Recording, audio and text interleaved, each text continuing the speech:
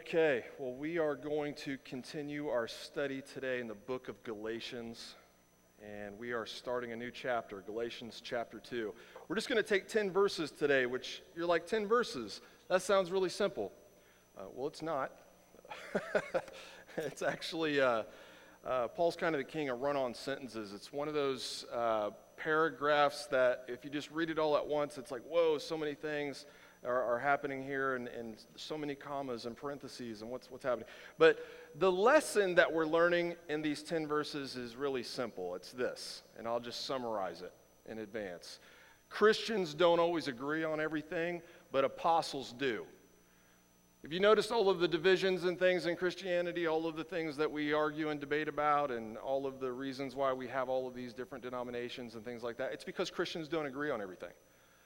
But we all believe that apostles do agree about everything. And so it's our job then, as believers, it's our obligation, if we want to be someone in the Christian community that causes unity and peace, then we want to change what we think and adhere to what the apostles initially taught. That's our goal today. That's our goal today. And that is why Paul has written the book of Galatians. It's because Christians weren't agreeing on everything back then, just like Christians don't agree on everything today. And they need instruction from those apostles that we can have unity. And here's one of the issues that they disagree on today and disagreed on back then. Are we saved by grace or not? Right? Are we saved by the grace of God or not? We either are or we aren't. So are we saved from the wrath of God through the grace provided for us in the life, death, resurrection, and ascension of Jesus? Or are we saved from the wrath of God because of all of that plus something that we do? That is an issue that they started debating almost immediately, right out the gate. When Christianity started to flourish, they started talking and debating about these things. Are we saved by grace, or is grace something that we need to earn? Isn't it funny that I can even say it that way and it makes sense? That's because sometimes in our culture, when we think about the word grace and what it means, we can talk about it as something that can be earned. You might think about a phrase like this: "Hey, I'm going to stay late at work all this week because I want to stay in my boss's good graces." Right? We talk about grace like that as if we can obtain or maintain those good graces by something that we do. But if we have to earn grace, it no longer is grace. It's no longer grace, right? Because grace is unmerited favor. By definition, it's something you cannot earn. It's undeserved. Grace is only something that can be gifted to you outside of yourself, freely given to you. It's not something you can work for. That's the issue that Paul's trying to address in not just Galatians, but many of the letters he wrote in the New Testament. And he's really trying to help people figure this out because they were wanting to know, how is it, now that Jesus has done what he's done, how is it that I can have a right standing before God? How is it that I can be justified? We know God is perfectly holy and righteous. How is it that someday I can stand before him and be accepted by him? Is it something that Jesus has earned for me and gives it to me by faith? Or is it something that I have to earn, that I have to do something in order to get in those good graces, as I mentioned earlier? So one thing's for certain, it can't be both, can it? It can't be both. It has to be one or the other. And so Christians have been debating this since that first century. And so you and I got to decide, what are we going to believe? Where are we going to stand? Well, I want to stand on the side of the apostles. Anytime there's a debate within Christianity, and there are many, as I mentioned earlier, I want to examine both sides, and I want to see which side adheres to the teachings of the apostles. Which side adheres to the teaching of Scripture? Because that's the side I want to be on, because we believe Scripture is the authority that informs our beliefs, right? I don't want to believe something that contradicts what the Word of God says, right? And so Paul is writing this letter to help us come to the right conclusion. He's writing this letter in Galatians practically for the sole purpose of defending the gospel of grace. That's what he preached. I mean, it's a no-doubter. He preaches a gospel of pure grace. He is writing a defense of it over and over and over in the New Testament. Just pick any New Testament book of the Bible, and you can see Paul, any letter that he wrote, and you'll see a defense of the gospel of grace. And so it's under attack today, though, just like it was then. And here's the people who attack the gospel of grace. It's probably not what you would initially think. When I think of the biggest opponents or enemies of the gospel of grace, I'm inclined to think that those are the people that are atheists. Those are the people who just want to squash Christianity. Those are the people, the biggest threat are the people who just don't believe any of this stuff. But when you get into the Bible, you learn that actually it's religious people who often fight and attack people who believe in this gospel of grace. And that's the same case today. Most of the people who attack this gospel of pure, unmerited grace are religious people. It's people who call themselves Christians. Those are the people who attack the gospel of grace most often. And that's exactly what was happening in Paul's context. Now remember, he's writing to Galatians. Galatians is not a city, it's an area. There's several churches within this region known as Galatia. One of those churches is Antioch. We studied that in the book of Acts. Antioch was one of the first Christian churches, and they had an explosion of Christian faith there.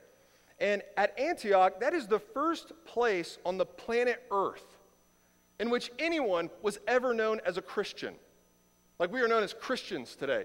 Well, the first people to ever be known as Christians went to Antioch Church there, okay? And so some of those Christians, and maybe I should use Christians in air quotes now. Some of those Christians were the ones who were attacking the gospel of grace. So Paul's writing this letter to defend the genuine Christians from the false brothers. He was writing this letter to help defend and instruct the people who really did believe in a gospel of grace against the people who said they liked Jesus but taught against the gospel of grace. Does that make sense? There's a lot of Christians there that would say, yeah, man, we're Christians. Jesus, absolutely. We love Jesus. That's the way to go. Yep. But if you want to be in a right standing with God, you got to do something else on top of what he did. Matter of fact, more specifically, they would say you need to get circumcised like a Jew. If you really want to be saved, you need to believe what Jesus did, plus you need to do something else. And circumcision was what they wanted you to do. That's a tough sell. Pretty tough sell. Those people drove Paul crazy. He had nicknames for them. He would call them the Judaizers. He would call them the circumcision party. And here's the other thing he would call them: false teachers. Man, Paul's such a meanie. He called them false teachers because that's what they were. They were teaching things that were false. And so he was defending the gospel. Here's what they would do. Those false teachers would rise up in churches after Paul was gone, and they would say, hey, don't listen to that Paul guy. He's not even a real apostle. You have to add a work of salvation or it really doesn't count. The other apostles, if they were here, they would agree with us and not Paul. Well, verses 1 through 10 of chapter 2 that we're studying today is addressing that very last point that they would teach against. They would try to say, if the other apostles were here, they would take our side. Paul's like, oh, no. I'm going to spend 10 verses addressing what you just said. If they were here, they would side with me. Let me tell you about a time in which I was hanging out with the other apostles and this exact issue came up. Here's how it all went down. That's what we're studying today. Just 10 verses. 10 verses of run-on sentences. If there's anything that Paul couldn't care less about more than circumcision, it's our grammatical rules. So if you're an English teacher, Paul says, I don't care. I'll put a comma wherever I want and parentheses wherever I want. And it's hard to read, but he just writes down like how he talks. So I'm going to break it up in little sections, okay? It makes it a little easier to digest. Here's verses 1 and 2. We're picking up right after he's finishing up his testimony, and now he's saying, let me tell you about a time in which we talked about this issue of circumcision. It says, then after 14 years, I went up again to Jerusalem with Barnabas, taking Titus along with me. I went up because of a revelation, and set before them, though privately before those who seemed influential, the gospel that I proclaimed among the Gentiles, in order to make sure I was not running or had run in vain. See what he's saying there? I went and hung out with the apostles to match up everything that I've been preaching with what they've been preaching, to making sure it was the same thing. And so he's going there. It says after 14 years. Paul was a ministry machine. He's doing so many different things, but there's 14 years that have gone by here in which he is in Tarsus or in Cilicia, where he's from, okay? And after or in the midst of those 14 years, he ends up doing ministry all over the place, planting churches, helping established churches, so on and so forth. And one of his partners in crime, whenever he's doing this, is a man named Barnabas. His name means son of encouragement. He's a very encouraging guy by name, and he really was. He had a really important role in the ministry of the Apostle Paul, and here's what it was. He was the guy who vouched for Paul. Somebody needed to vouch for Paul. Why? Because his testimony is pretty nasty, isn't it? I mean, we remember studying his testimony last week. Paul literally, before those 14 years, before his conversion, at the beginning of those 14 years, he was the guy who went from town to town and looked for Christians, drug them out of their homes, and took them to jail. He's making their life a living hell. He's trying to kill Christians. That's what Paul did before he was a Christian. He persecuted Christians. And so after he became a Christian, it was really helpful that he had a guy like Barnabas, an encouraging guy like Barnabas, to encourage others to be okay with Paul. He was kind of like, he almost acted like kind of a mini forerunner for Paul. He would show up and say, hey, he's cool now. Paul's not going to try to decapitate you or take you to jail or anything like that. Trust me. Oh, and they're like, okay, well, we know and trust Barnabas. I guess we can trust Paul. Are we safe? And Barnabas would be like, yes, you're safe. And here's one of the reasons. I love this tidbit of information. I got one rabbit trail just so we can appreciate his ministry at Antioch Church. How did the Christians get to Antioch? You ever just wonder that? The way, because Paul did not plant the church at Antioch. Barnabas actually pastored there for a while, and it became so big that he had to go get help. And so when it exploded, oh man, I need help shepherding all of these people. Who am I going to get? Oh, I know a guy from back in Tarsus. I'm going to get Paul. Well, Paul would be a really hard sell at Antioch. Because the reason that there are Christians in Antioch in the first place is because of the bad Paul. The reason they are at Antioch is because the Christians there used to live in Jerusalem. But they were being persecuted so badly in Jerusalem that they fled to Antioch. And when you're reading in Acts chapter 9 about Paul persecuting the church and stuff like that, you read earlier in Acts when Stephen is martyred. He's a Christian who's stoned to death, and Paul's like applauding his death and things like that. It says after they martyred Stephen, many of these Christians fled to the area of Galatia. That's why they're there. They were running from Paul. And so now Barnabas here, 14 years later, is looking for a guy to help him do ministry in Antioch. Oh, I know a guy. Let's get Paul. He's awesome. He brings Paul to the very people who ran away, who had to like uproot their lives in Jerusalem and ended up in Antioch. And he brings them Paul. Yeah, you're going to need to vouch for Paul. Like this guy, hey guys, I hired a new associate pastor of Antioch Church. You might remember him. He imprisoned your family and killed some of your friends. It's Paul. Remember that guy? He's cool. He's cool now. This is like the sovereignty of God blows my mind. This is how you know this played out exactly how God chose for it to. Only God would write a story like this. This is incredible. The very people he persecuted now 14 years later, he's ministering to and helping. And as he's there at the church of Antioch, he's ministering with Barnabas, and it says that they decided to go to Jerusalem because of a revelation. He mentions a revelation here in Galatians chapter 2. We went because of a revelation. It was set before us. Something was unveiled. Something was prophesied that instructed us to go to Jerusalem. Well, if you go read in Acts chapter 11, here's your homework text. I'm going to have you do a little work in addition to what I'm preaching here. In Acts chapter 11, verses 27 through 30, that's your homework text. Acts 11, 27 through 30, you'll see that in Antioch, there's a prophet named Agabus. Agabus prophesies that there's going to be a famine in Jerusalem, and we need to help them prepare and thrive throughout this famine. And so Paul and Barnabas say, we'll help. So they gather up an offering. Paul and Barnabas gather this collection, and they take it to Jerusalem. So in Galatians chapter 2, when we read, hey, we went to Jerusalem because of a revelation, it was that revelation in Acts 11. They went there to help them out because a famine was getting ready to hit there. And so the Christians in Jerusalem, like Peter, James, and John, who were leading the Christians there, they were blessed by Paul and Barnabas showing up and giving them this offering so that they could survive that famine.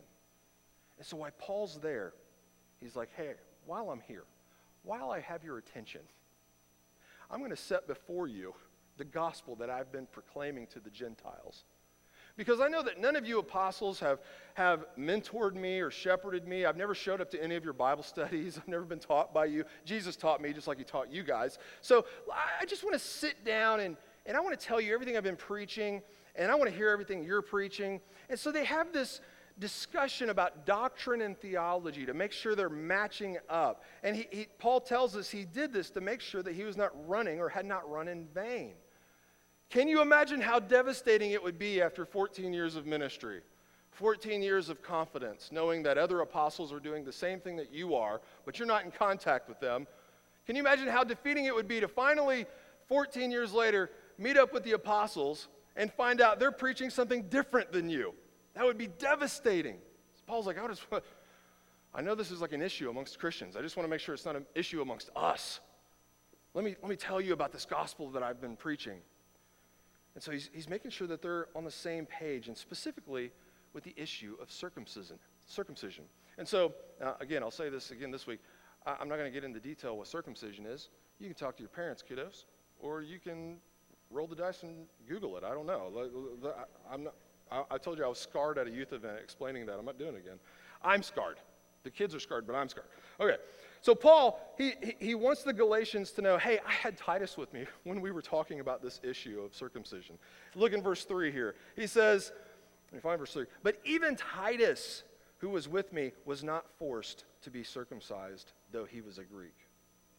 Nobody had more writing on this conversation than Titus, did they? Can you imagine Titus sitting in the room? Paul's like, hey, guys, while I got you here, I want to talk to you about the issue of circumcision. You can imagine like a bead of sweat just rolling down Titus' face, like sitting there with his legs crossed, silently praying, oh, Lord, please. I know Christians don't all agree on this. Please, that your apostles would agree on this. He's Greek. He's not Jewish. Titus is a convert from the Antioch ministry. He's not a Jew. He's not circumcised. Yes, he's a Christian, and he's a grown man, and this is a big deal to him.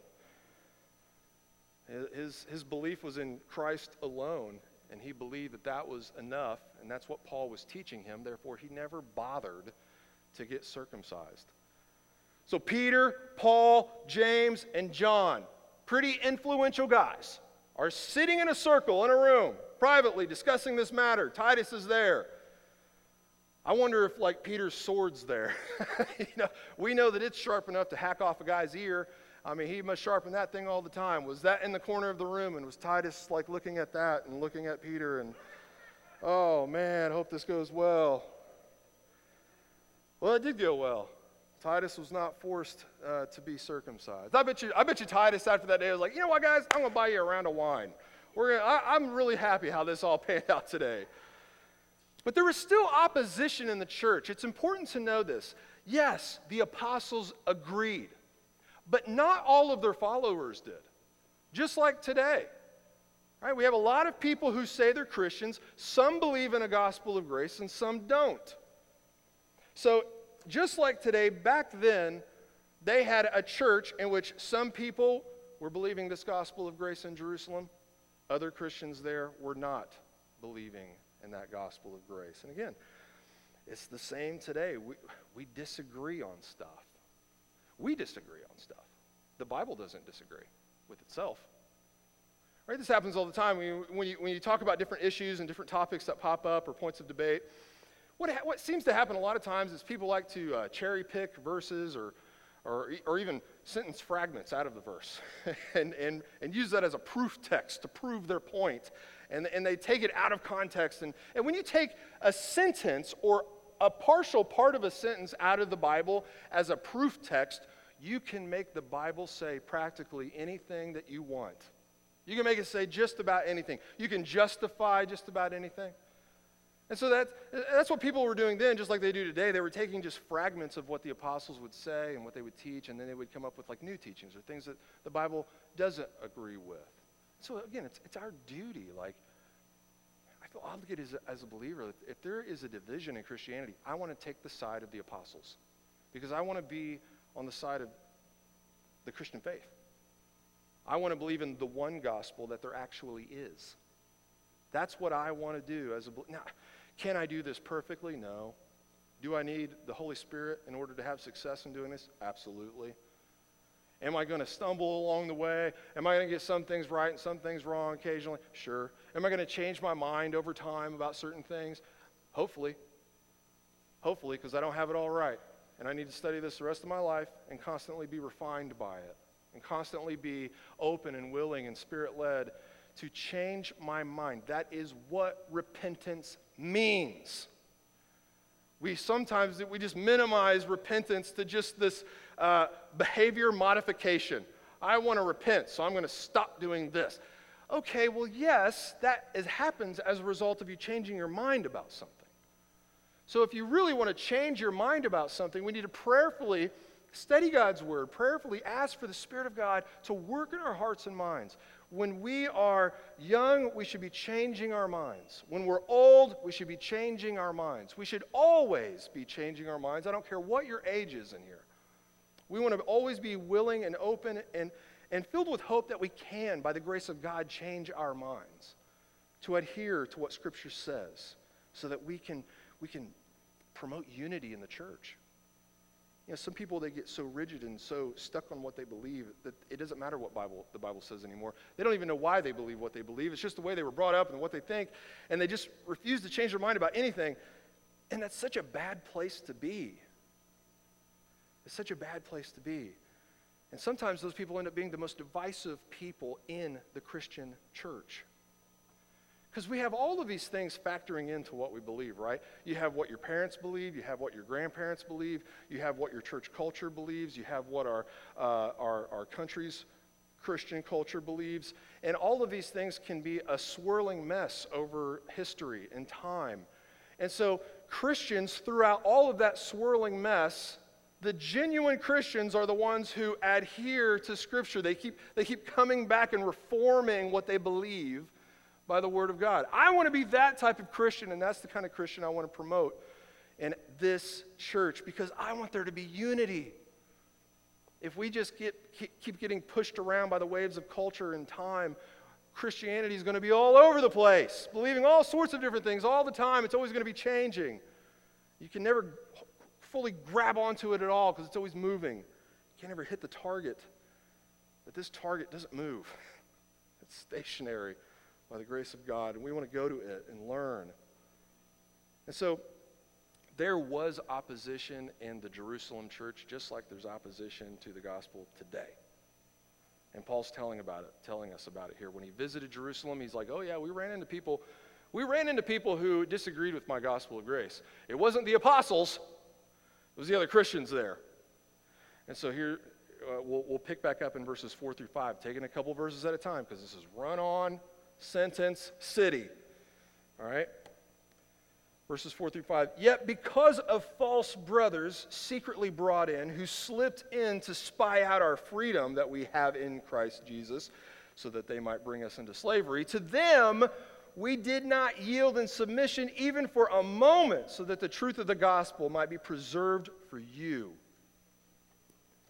So false brothers, they were spying out their freedom. What does that mean? Well, were they spying on the conversation? Were they overhearing things? Were they sneaking into these meetings amongst the apostles to get little sound bites and things like that and discover that it was an issue? Or did they, were they changing in the same locker room as Titus, and they're like, oh, hey, wait a second, is that what they mean by spy out? I don't know, but they were noticing there was a difference with Titus. This is a Greek, and, oh, hey, I was bathing in the river, noticed Titus down the shore, and something ain't right, it's not the same. So Paul's like, I'm sorry, what? You guys gonna make it? You guys want to talk about this? You want to talk about Titus? You want to talk about why he's different? Titus is over there like, no, please, let's not bring this up. I just want to go back to Antioch. I imagine that's the feeling Titus has in this moment. Paul's like, no, we're going to talk about it, Titus, so zip it. He says, we didn't yield to them for a minute. We didn't submit to their opposition even for a second, because the gospel's at stake there. The gospel's at stake.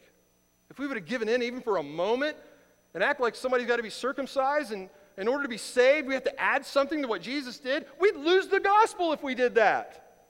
You notice he calls them false brethren? He doesn't call them confused Christians. He doesn't call them uneducated sinners. He calls them false brothers because they were actively fighting against this gospel of grace. That's like if you think I'm harsh sometimes, if you think I'm mean sometimes, and you haven't been reading a lot of Paul, Paul's like, this is the gospel of grace. We don't add anything, certainly not our circumcision. And listen to how he talks about it. He says, here we are free in Christ. We're sharing this grace, this salvation of grace, that people are completely and fully accepted and saved by God because of something he did. And here comes these false brothers trying to put us back into slavery. He talks about it like we're slaves if we think we can add something to the works of Jesus in order to be saved. You're a slave if you believe that. They're trying to enslave you back to the law. You're enslaved to the concept of having to be perfect before God. Good luck in slavery. Can you imagine trying to live up to the law to prove that you're good enough to God? Can you imagine having to do something in your life good enough to be accepted by a completely holy and perfect God? Paul describes that notion as slavery. But if you believe in the gospel of grace, you are freed from that slavery. We are freed from having to be perfect. What a relief. I get a chuckle at it every time. Christians, they just think they're perfect. You just think you're better. No, that's the exact opposite of what we believe. What a relief it is that we don't have to be perfect. It would be slavery to think that I'd have to be perfect. That's what Paul preached. That's what Peter preached. That's what John preached. That's what James preached. That's what they all preached. Because there's only one gospel. And we need to adhere to this gospel of grace. Let's keep going through 6 through 10. Hang with me. And from those who seemed to be influential, what they were makes no difference to me. God shows no partiality. Those, I say, who seemed influential added nothing to me. On the contrary, when they saw that I had been entrusted with the gospel to the uncircumcised, just as Peter had been entrusted with the gospel to the circumcised, for he who worked through Peter for his apostolic ministry to the circumcised worked also through me for mine to the Gentiles. And when James and Cephas and John, who seemed to be pillars, perceived that the grace of God, grace had been given to me, they gave the right hand of fellowship to Barnabas and me, that we should go to the Gentiles and they to the circumcised. Only they asked us to remember the poor, the very thing I was eager to do. Did you catch all that? The apostles were they were in agreement. They all sat down, Peter, James, and John, and Paul. And you know what they added to Paul's gospel? When Paul has all his notes out and he's talking about everything he's been preaching, and Tarsus, everything he's been preaching, and Antioch, and all these different churches he's traveling to. Here's everything I've been talking about, guys.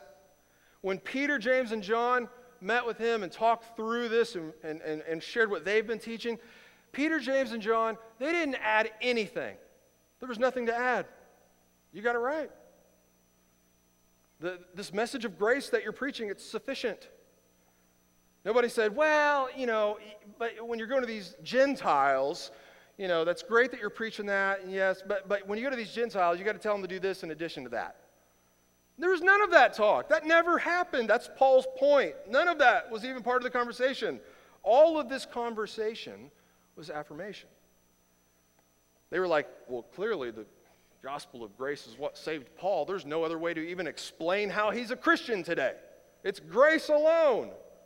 Grace is the only thing that makes sense in his life, and clearly the Holy Spirit is with him as he preaches to these Gentiles and shares this gospel with them.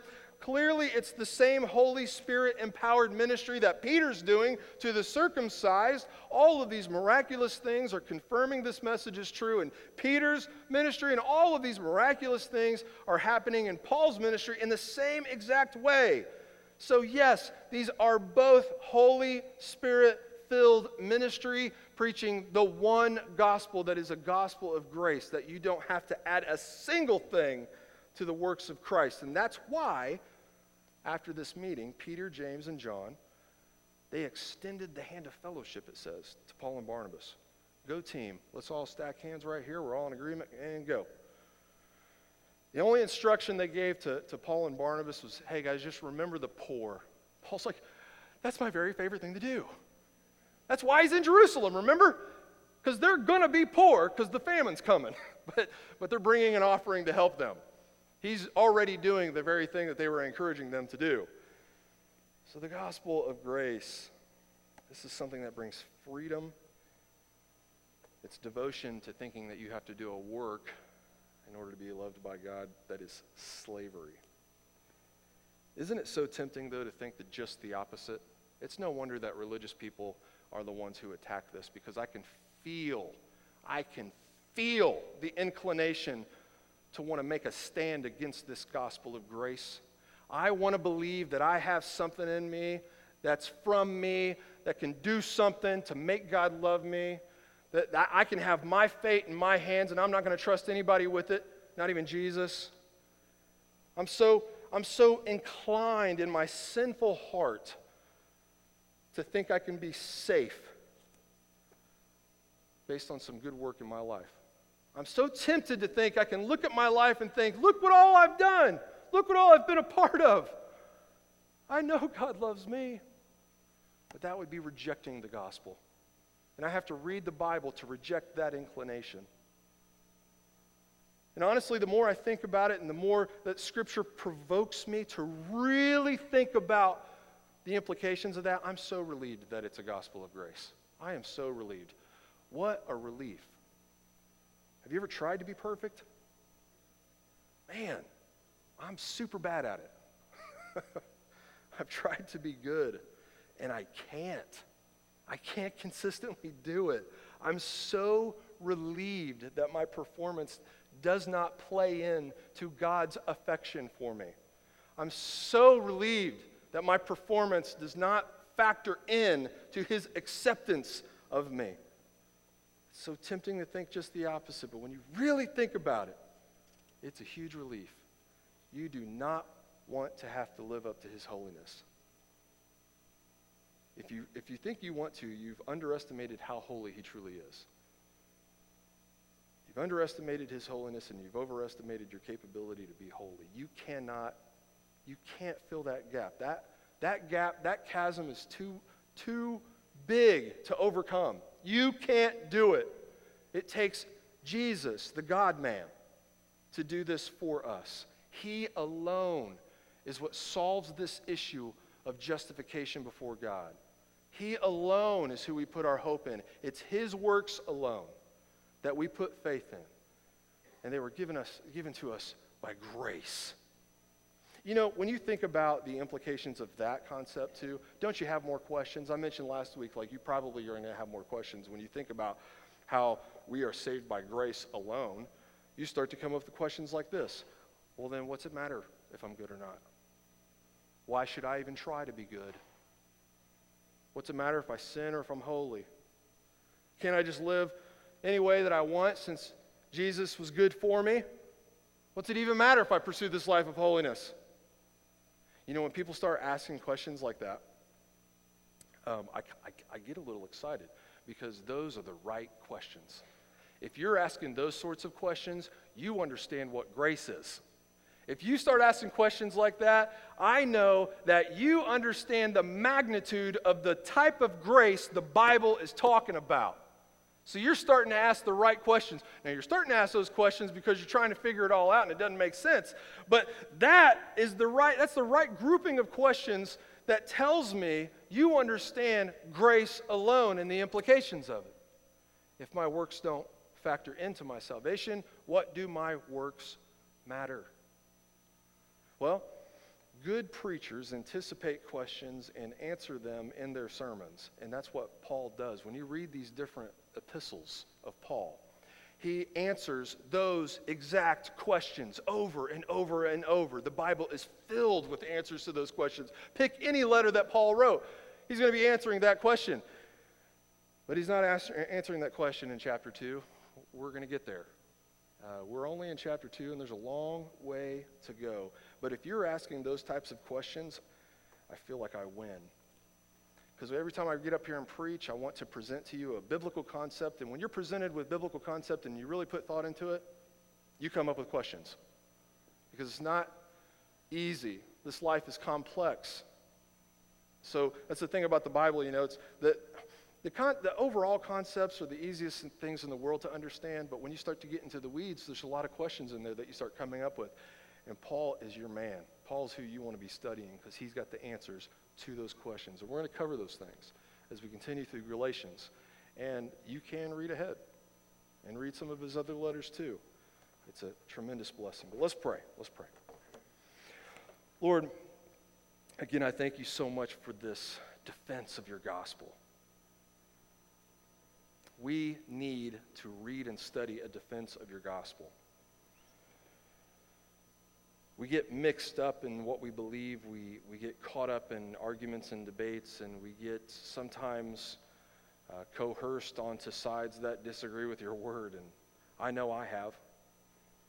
And Lord, the only way back is your word. The only way back is repentance. It's the changing of our minds through the reading of your word empowered by your Spirit. And so, Lord, I pray that all of us, as we journey through this faith together at this church, regardless of our age, regardless of our experiences, Lord, that we would be blessed by your grace to be able to repent. Lord, that we can all collectively be on this pursuit of understanding salvation rightly so that we can live in it rightly. Lord, our works are critical. Man, they're so important. Righteousness, holiness, purity. Oh, Lord, we want to pursue those things, and we are right and good to do so. Help us, Lord, as we study salvation to see how those things factor into how we live and why they matter. Help us to not give up on a right understanding of salvation from one quick question that we don't understand. But Lord, help us to slowly and purposefully marinate in the truth that you have given us. We can trust in you to come to the right conclusion, Lord, and we want to do this all to your glory. So bless us in this pursuit in Galatians and bless our church having studied it. In Jesus' name we pray.